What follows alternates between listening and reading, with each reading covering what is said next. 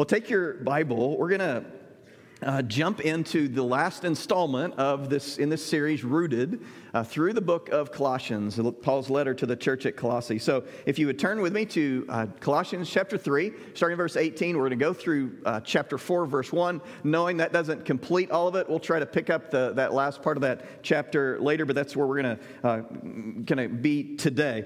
As you're turning there, D.L. Mooney said this: "The Bible was not given for our information, but for our transformation."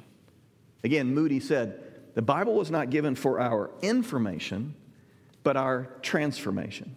Transformed from the inside out. That a life that has been, where Christ is Lord, if we're a follower of Christ, then followers follow. Transformed to live a radically different life. One pastor I was reading this week, he said it this way: Jesus is gloriously invasive. Jesus is gloriously invasive, invading every area of our lives.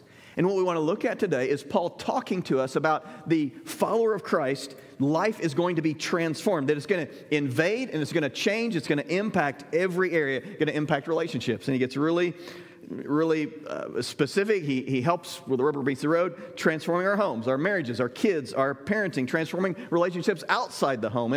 If we're working as employers or employees, Paul is, what he's helping us understand is every part of our life needs to be transformed by Christ.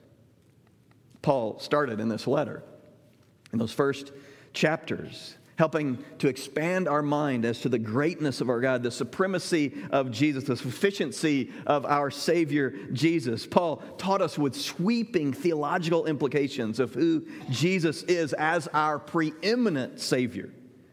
Then as a follower of Christ, if we believe who Jesus is, then that's going to radically impact our life. If as a follower we're following Christ, then following is going to mean we're going to live differently. And so what does it look like for us to follow Christ? Paul helps us in our relationships. Colossians chapter 3, verse 18, "Wives, submit to your husbands as is fitting to the Lord." Wives, submit.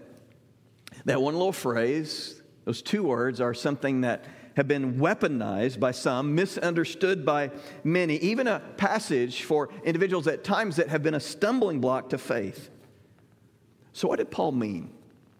What did God, through the inspiration of the Holy Spirit, as we see what is written here to the church at Colossae, what was he talking about? And it's not just a one-off statement, because he says it in other places. In Ephesians chapter 5, verse 22, to the church at Ephesus, Paul writes, "Wives, submit to your own husbands as to the Lord." Almost the exact same thing he says to them. So what did Paul mean? That word that's translated submission is a word. It's important to know what it doesn't say. It's not talking about slavery. It's not talking about subjugation. It's a military term that means to arrange under rank. God's a God of order. And God has a plan for our lives and a plan for our homes. And so he has ordered or arranged roles in a marriage. The husband's role in the home isn't to be a dictator, not to be the Lord over everybody, but like Jesus, to be the servant leader. As we are talking about that, we need to remember that in a Christian marriage, that both the husband and the wife are submitted to Christ. That's the precursor for this. That's how this works, is when we are both husband and wife are submitted to the lordship of Christ. And what Paul is not saying, he's not saying that wives are inferior or that husbands are infallible. Wives, can we get an amen? That's not what he's implying. Husbands need the input of their wives. God isn't saying that wives need to be passive. What he's saying is that there is a unique role, not a better role.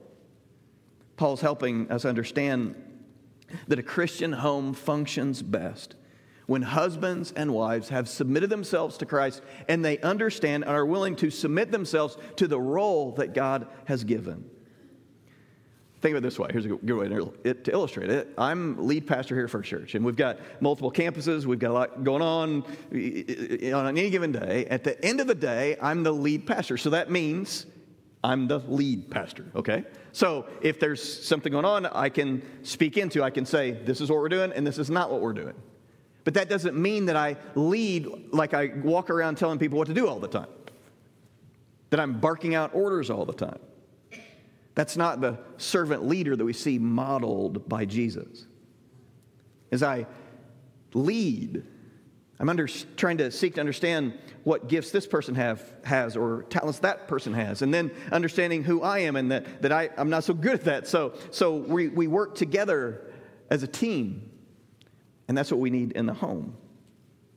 I may defer in some area of leadership because that person is better at that or is a strength in that area. And so we understand, and so there is that give and take in the relationship. And so we talk about ideas and we share ideas, and it's only rarely do I pull out the card that says lead pastor and plop it down and say, but this is what we're going to do. And so we collaborate, and we see consensus and alignment. One of the things that was helpful this week as I was studying this was the idea, just a simple idea of the husband as an initiator.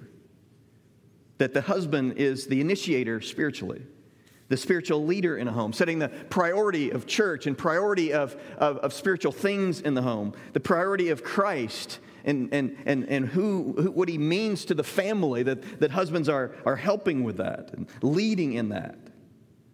There are times in any marriage, you can go to Crystal afterwards and she can give you stories, but where you say things that you wish you could take back, or you cross a line, or your tone, or whatever it is, that you just have those intense, let's say, marital discussions where you know that you need to reconcile. And so what would it be like for the husband to be the initiator? The husband to take the lead, to go and to I admit my part of the issue as the initiator. And so that idea of the husband as the initiator is helpful as we think about this idea of wives submit. But again, like Jesus, that we are servant leaders, not the overarching ogre kind of a leader. Paul transitions to husbands and the husband's responsibility. He says in verse 19, husbands, love your wives and do not be harsh with them. Again, the responsibility, as he's talking about husbands, is not just said in a vacuum. He says it in Ephesians chapter 5, verse 25. Husbands, love your wives as Christ loved the church and gave himself up for her. Again, a similar thought, but he takes it even to the next level as he gives us that deeper understanding of how to love like that. And I would just throw out that husbands, if we would lead as Jesus and we would love like Jesus loved the church, there probably wouldn't be much of an issue when it comes to what wives are being asked to do in submission. Just throwing that out there. Now, Paul tells us to love our wives. Husbands, love your wives as Christ loved the church and gave himself up for her. You know, if you've been around here a while, that I love fried chicken. I also love Crystal. Okay, in English, there's one word for to describe. There's one word for love. Okay, so I love Crystal, but I love fried chicken. Can anybody understand that there's a little bit of difference between the way I love Crystal and the way I love fried chicken? Okay, there are 4 words in the Greek for love. One is eros, the love that's that erotic type of love, that sensual type of love. And then you have phileo, which is like the brotherly type love, friendship type of love. You have the city of Philadelphia is the city of brotherly love. That's where they got that root word. And then you've got storge, which is the love like a family. We have within a family, close friends, that type of thing. And then the 4th type of love is agape, the noblest of all the ways to describe love in the Greek. Not based on worth or merit of the person being loved. It's a type of love that you love even when there's not necessarily love being loved back. It's unresponsive. It can be loving the person that is unkind or unlovable. You're even unworthy of love. It's love that is a chosen act of the will. How did Christ love us? while we were still enemies, still in our sin, Christ loved us. And the love, the kind of love, is it eros, is it phileo, is it storge? What kind of love do you think? Paul, what's the word that Paul uses? Of all the words he could use, husbands, love your wives. He says, husbands, agape your wives. The highest and noblest of loves. Love her like Christ loved you, like God loved you.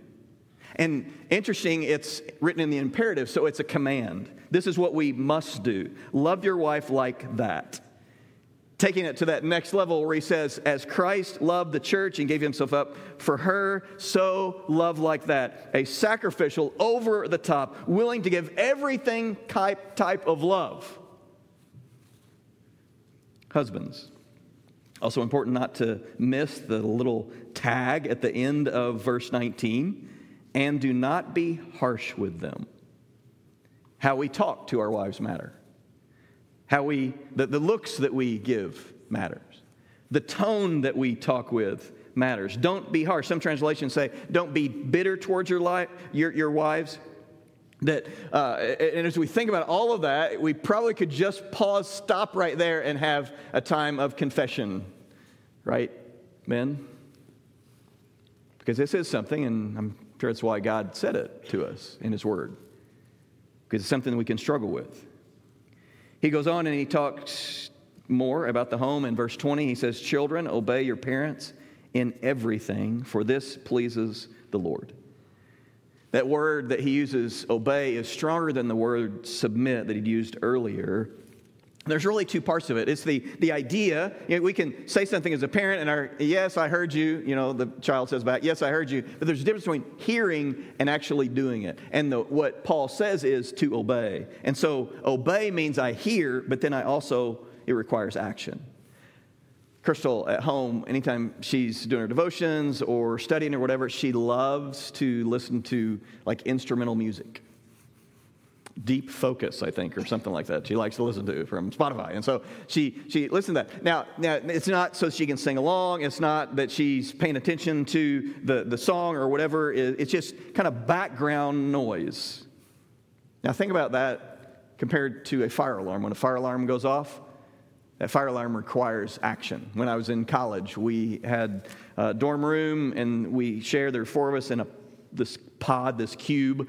And so there was a fire alarm right in the middle of our 4 rooms. And literally when that fire alarm went off, you could not stay in the room. It was so debilitating, so loud that you had to leave. It made you, it caused you to act. Now, we may or may not have, because, it's college, and so everybody wants to pull the fire alarm. And so at all hours of the night, we may or may not have disabled the alarm, but that's a story for another time. But it calls you to action. And what's the difference between the background noise, and sometimes as children, the voices of our parents can be like the background noise that we just kind of ignore. We kind of hear it, but we kind of ignore it. And that's not what Paul's talking about. What Paul is talking about is children obey. Like the fire alarm. When there's instruction, when something is said, that we should be moved to action. And kids, don't miss what Paul says at the end of it. He says, obey your parents in everything, for this pleases the Lord. You want to please the Lord? Then obey your parents. Listen to your parents and then act on what your parents say. And then he goes back to fathers in verse 21. Fathers, do not provoke your children, lest they become discouraged. Fathers, again, I think we need to hear that. We need to hear what he's saying. Just like we're not supposed to be harsh to our wives, we're also not to weaponize our words with our children. Don't provoke them. Don't make them bitter, the NIV translates it. Or don't exasperate them, one translation, or aggravate them, another translation says. Husbands, fathers, what Paul is communicating is consistency across the roles that we have. As a husband or a father, the consistency that as servant leaders in our home, the vision of a godly man is a man whose tongue and whose tone is under control in his home. With his wife and with his kids. There's the final part of Paul's teaching where he talks about putting faith into practice, again, in our relationships outside the home. This is what he says. We'll see the application, and we'll make some comments. Verse 22. He says, bondservants or slaves, obey in everything those who are your earthly masters, not by way of eye service as people pleasers, but with sincerity of heart, fearing the Lord. Whatever you do, work heartily as for the Lord and not for men, knowing that from the Lord you'll receive the inheritance as your reward.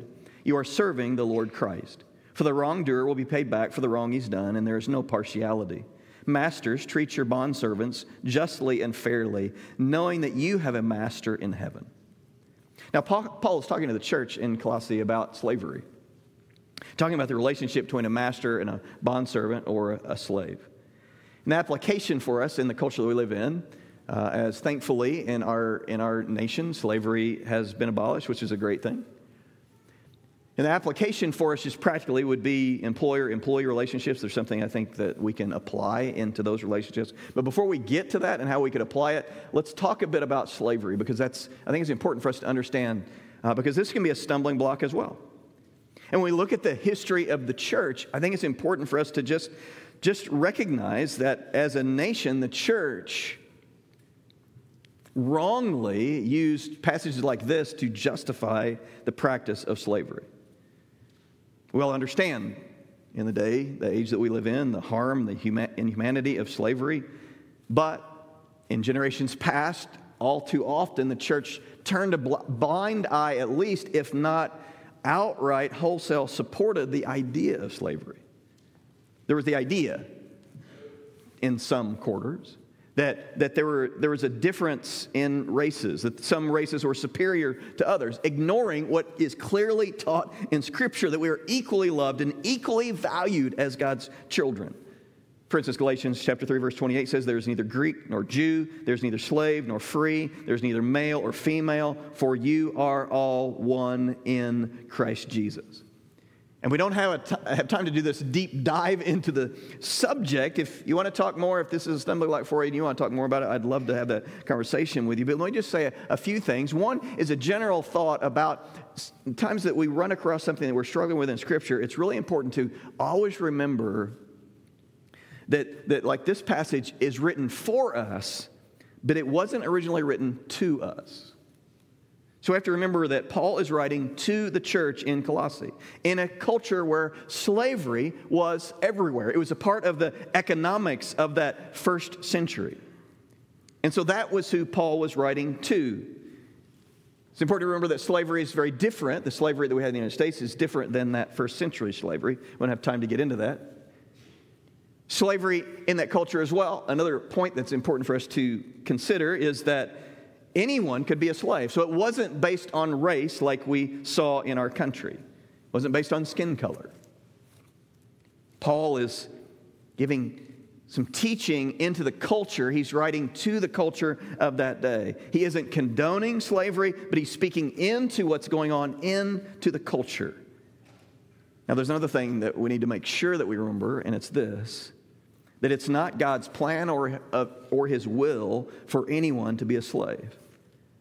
But that we live in a broken, sinful, messed up world, and slavery is one of the expressions of human brokenness, of straying away from what God's best is, of restoring his ideal.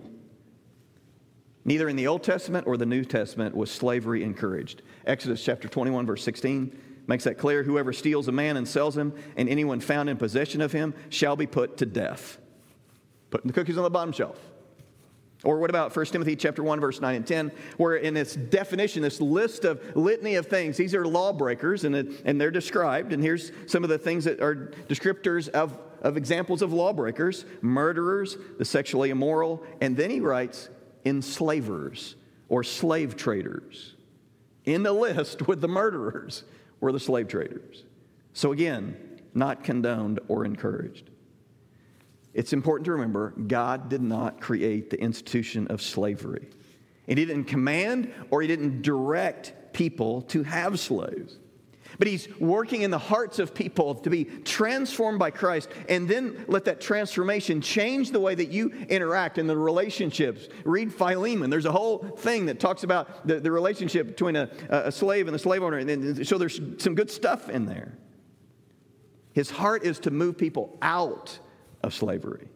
So here's the big idea. Fallen, broken, sinful, power-hungry individuals developed slavery, not God.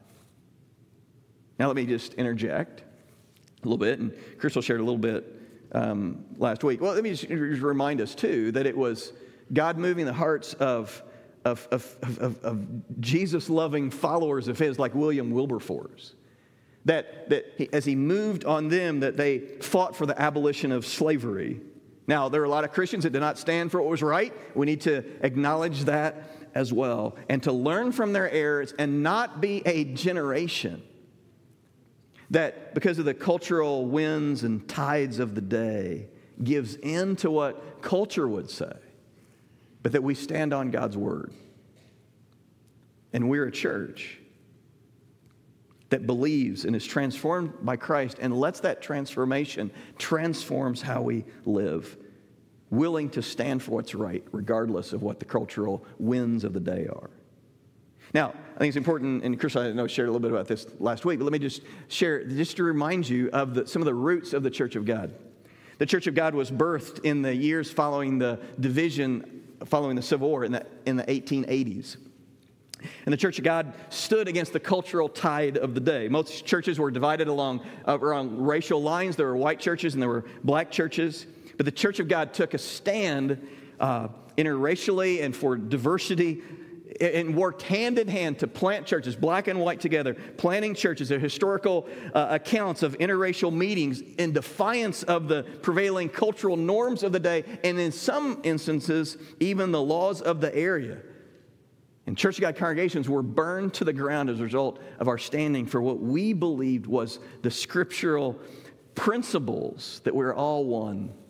The unity of the body was a core teaching of the Church of God. Our historians note that teaching was attractive following the years of the Civil War.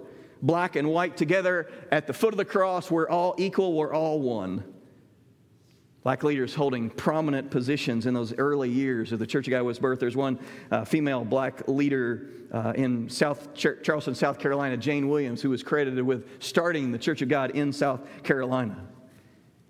And the other thing that we need to acknowledge, for all the things we did well at the turn of the 20th century, we began to struggle in those early years of the 20th century. There were churches and there were pastors that caved to the pressure of the culture.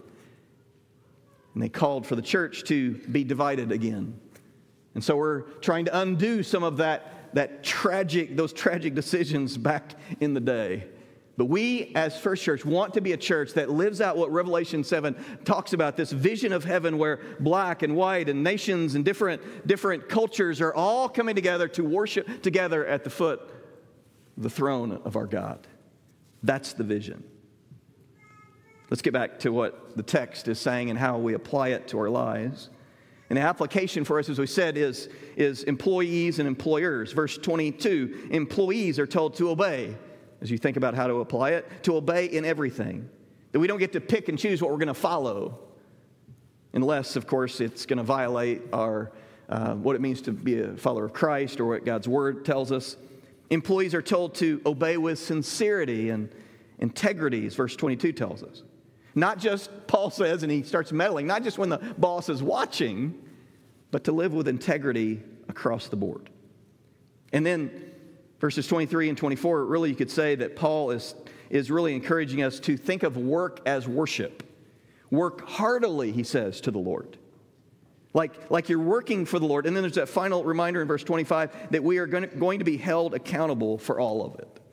And then he turns his attention to coach up employers. Be fair and just. In the first verse of chapter 4, people in authority shouldn't take advantage of their position. What he's saying, to be abusive or unfair or to manipulate or take advantage of people. Just like employees, employers are going to be held accountable. What's he saying in verse 1? You have a master in heaven. Paul reminds us of who our master, who our Lord is. Again, live out your faith. Be transformed from the inside out, whether that's in our home, in our marriages, as children, as parents, as employers, as employees. If we have taken the name of Christ as a Christian, then it matters how we live. So let me give you a couple of things real quick, some takeaways. One, our roles might be different. God's given different roles: women, wives, husband, parents, children, employers, employees. We have a God that's created this world in order, and it's orderly, and so there are different roles, and those roles matter. The second thing, though, is that our relationships to Christ, no matter what our role is, that relationship is the same. Paul's talking to followers of Christ, to people who have embraced Christ as their Lord. And notice all the practical talk about, as he's talking about roles, about him also, he talks about their relationship with Christ. What's he saying? Verse 18, wives, submit to your husbands as is fitting in the Lord. Verse 20, children, obey, for this pleases the Lord. Verse 22, fearing the Lord. Verse 23, work heartily as for the Lord. Verse 24, from the Lord, you are serving the Lord. And verse 1 of chapter 4, masters, remember, you have a master, the Lord. So no matter what our role is, our Lord is the same. Christ is Lord. We must submit to him. And so, no matter what our role is, we need to be in relationship, in submission to him. And then, don't resist your role or your relationship. As followers of Christ, we've been called to be in submission to him. And we must first submit to him and then submit to the role that he's given us. No matter what the culture says, no matter what the times, supposedly call for, what does God's word say? Don't resist the role that you've been given. And so what does the scripture say? Wives, submit. First to Christ, and then our relationship with our husband. Being careful to remember what Scripture isn't saying. Scripture isn't saying that your voice doesn't matter. It's not saying that you're a doormat. Your leadership in the home matters, absolutely. But you have a role. And husbands need to lead and love. Love like Christ loved, unconditionally. Love like that. Unfortunately, we as men, as husbands, have abdicated all too often our role in the home. I just want to call you to be a spiritual leader, to be a spiritual initiator, to not deny your role, and hear me also, not to abuse your role. Because, friends, you will be held accountable. Children, obey. It pleases the Lord. Make sure you don't resist your role. Employers, employees, embrace your role as Scripture defines and outlines what that role is. All of us, no matter what our role is, must first submit in relationship to Christ. And the final thing, as our worship team comes back up, is that Jesus, really important for us to remember, is that Jesus never asks us to do anything that he has not first been willing to do himself and model for us. What do we see in Jesus? Everything that he's asked us to do. Every role we see that Jesus was willing to do, he first modeled. He modeled submission when in Philippians chapter 2 it talks about that Jesus emptied himself, took upon the form of a servant, and willingly submitted his will to the Father all the way to the cross. He modeled the love that husbands are to have for their wives as he loved the church and gave himself up for the church. He obeyed the Father like children are told to do. He worked as unto the Lord as employees are told to do. He treated everyone fairly and justly like employers are told to do. And today, as we conclude, I want to invite you, before I say one final word to all of us, if you have never invited Christ to be your Lord, that's where all of this starts. To invite him, and submit to him, and invite him to be your Lord and your Savior. That's where it starts. If you'd like to do that, we'd love to walk alongside you. We'd love to help you in that relationship. You can text the word Jesus at 269-231-8692. We've got some resources we'd love to give you. We'd love to have a conversation with you about what it looks like to follow Jesus. Make that decision today. I'm going to pray for us at the end. And as I pray, I invite you to pray with me. And then let me say this final thing as we conclude. The hope for the family, the hope for the church, our nation, is that each follower of Christ embraces their distinct role and ask, as they do that, the very important question, what does it look like for me to be transformed by Christ and to live out my faith to honor and glorify Him until the time that He calls me home? And where there are gaps between what the Scripture says and what my role should be, and as a transformed follower of Jesus, and what it should look like, wherever the gaps are between that and what I'm actually doing, today I want to encourage you to confess those gaps, to repent of those gaps, and invite the Holy Spirit and the power of the Holy Spirit to help you to live without those gaps, no gaps between what you say you believe and the way you live your life. Heavenly Father, as we conclude today, Father, I pray that you would convict us. Maybe today we're here and we've never invited your Son to be our Savior. And so, Father, it starts as your Spirit is working in us. It starts with us, God, submitting to your Son as our Lord. And God, forgive us for we've sinned. Forgive us for trying to be our own gods and doing our own thing. And God, we recognize that that hasn't worked out so well, and so we submit. And we invite your Son to be our Savior. Thank you, Father, for the forgiveness you offer, for the eternal life that you give us in Christ.